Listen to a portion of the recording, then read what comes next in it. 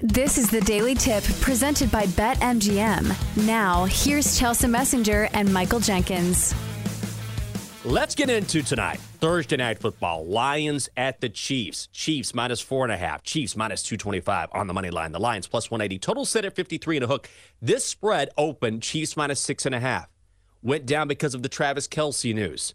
He has a bone bruise in his knee. Hyperextended that knee a couple of days ago. Total is down a point from 54 and a hook. But we have some breaking news here. Tom Pelissero from NFL Network just tweeted this. The Chiefs plan to put Travis Kelce through a workout this morning to test his injured knee. Just 2 days after hyperextending that knee and suffering a bone bruise, he is a true game day decision for tonight's opener against the Lions. The reason why this line shortened is because of the Travis Kelce news. So, Chelsea, do you want to roll the dice? Right now at BetMGM, you can still get the Chiefs at minus 4.5. I like them at minus 6.5. I like them at minus 4.5. But just imagine if you get them right now, minus 4 and a hook, and Travis Kelce returns tonight. It's a risk, maybe one we're taking.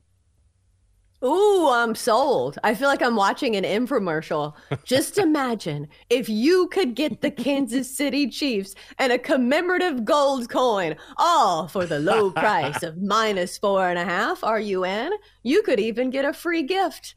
They're going to be getting their championship NFL Super Bowl rings today at Arrowhead Stadium. So I was in on the Chiefs.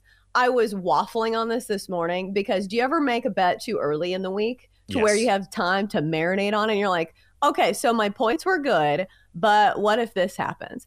And I started to think, okay, what if Travis Kelce is a gaping hole in this offense? They still got Patrick Mahomes, though. And all of the numbers that I have seen go squarely in the favor of the Chiefs because I've been on the Chiefs all week long because of this. Patrick Mahomes in the month of September has been an absolute wagon. 49 touchdowns, only 4 interceptions, 13-3 straight up, and also in his last 5 season openers, 5-0, including 4-1 against the number. Also, he has one of the best head coaches in the game who is excellent when he has extra time to prepare.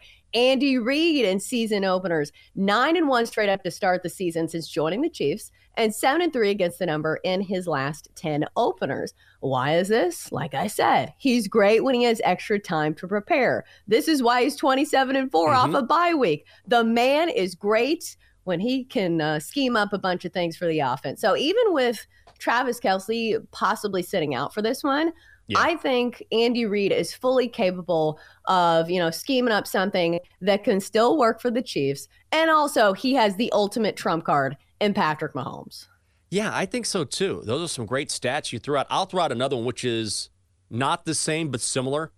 Andy Reid has won 8 straight season openers, including 5 of the last 6 by at least 10 points. So the point you were making is an astute one, which is give Andy Reid time and he will make you pay. And also, this is just a gut feeling. I don't have a source with the Chiefs, but it just feels like to me if Travis Kelce can play in a season opener on Thursday night when they get those Super Bowl rings, he's going to play. If he can, he will play. He has not missed a game since his rookie season in 2013 because of injury. Not a single one. 10 straight years. Do you know how difficult that is to do in the National Football League? And you know him. He's a competitor. I just feel like those juices are going to be flowing. And if he can go, he will go. But that's just a gut feeling on my end. They could say, look, this bone bruise is too deep. We don't want to risk it. And I don't know what the risk is if you're playing with a bone bruise. There might not be any. It might just be, can you tolerate this pain?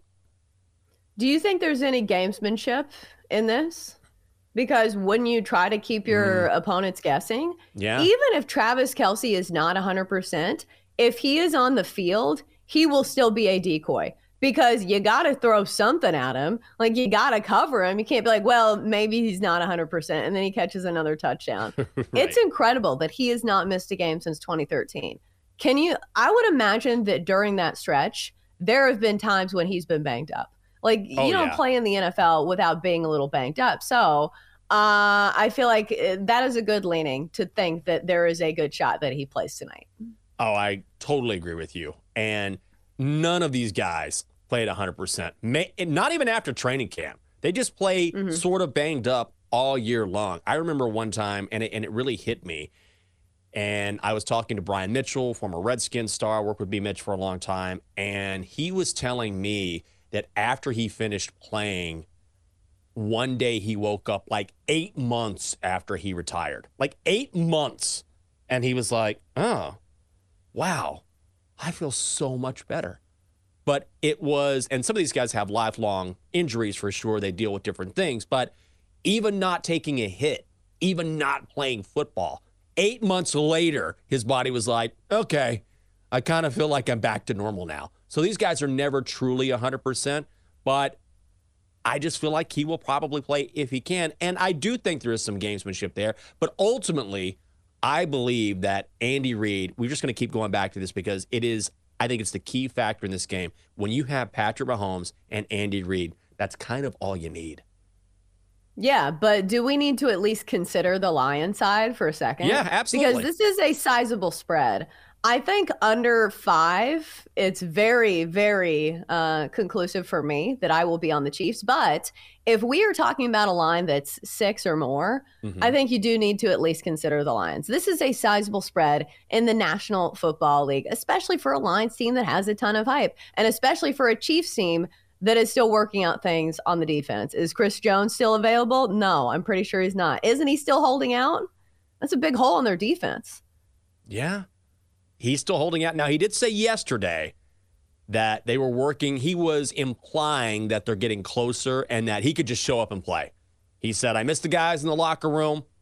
If they need me, I can be there. I can play tomorrow. And he is one of the few players. There are only a handful of players, I feel like, in the NFL that they can just show up and play. But when you're as good as he is, when you're a vet like he is, you know the drill. You know how to get it done. He probably could. So maybe that breaks today. And that would be huge, too, because if you're making a case for the Lions, Chelsea, you want to be able to attack maybe the middle of that Kansas City defensive line with Jahmyr Gibbs and David Montgomery. In fact, one of the props I like tonight is David Montgomery, anytime touchdown, -105. Played with the Bears last year, great short yardage guy. If they get in a red zone spot where they're a couple yards away from the end zone, I think they're going to use Jahmyr Gibbs out of the backfield. I can see David Montgomery going right up the gut, attacking that Chiefs defensive line and scoring. So that's something to take into account as well.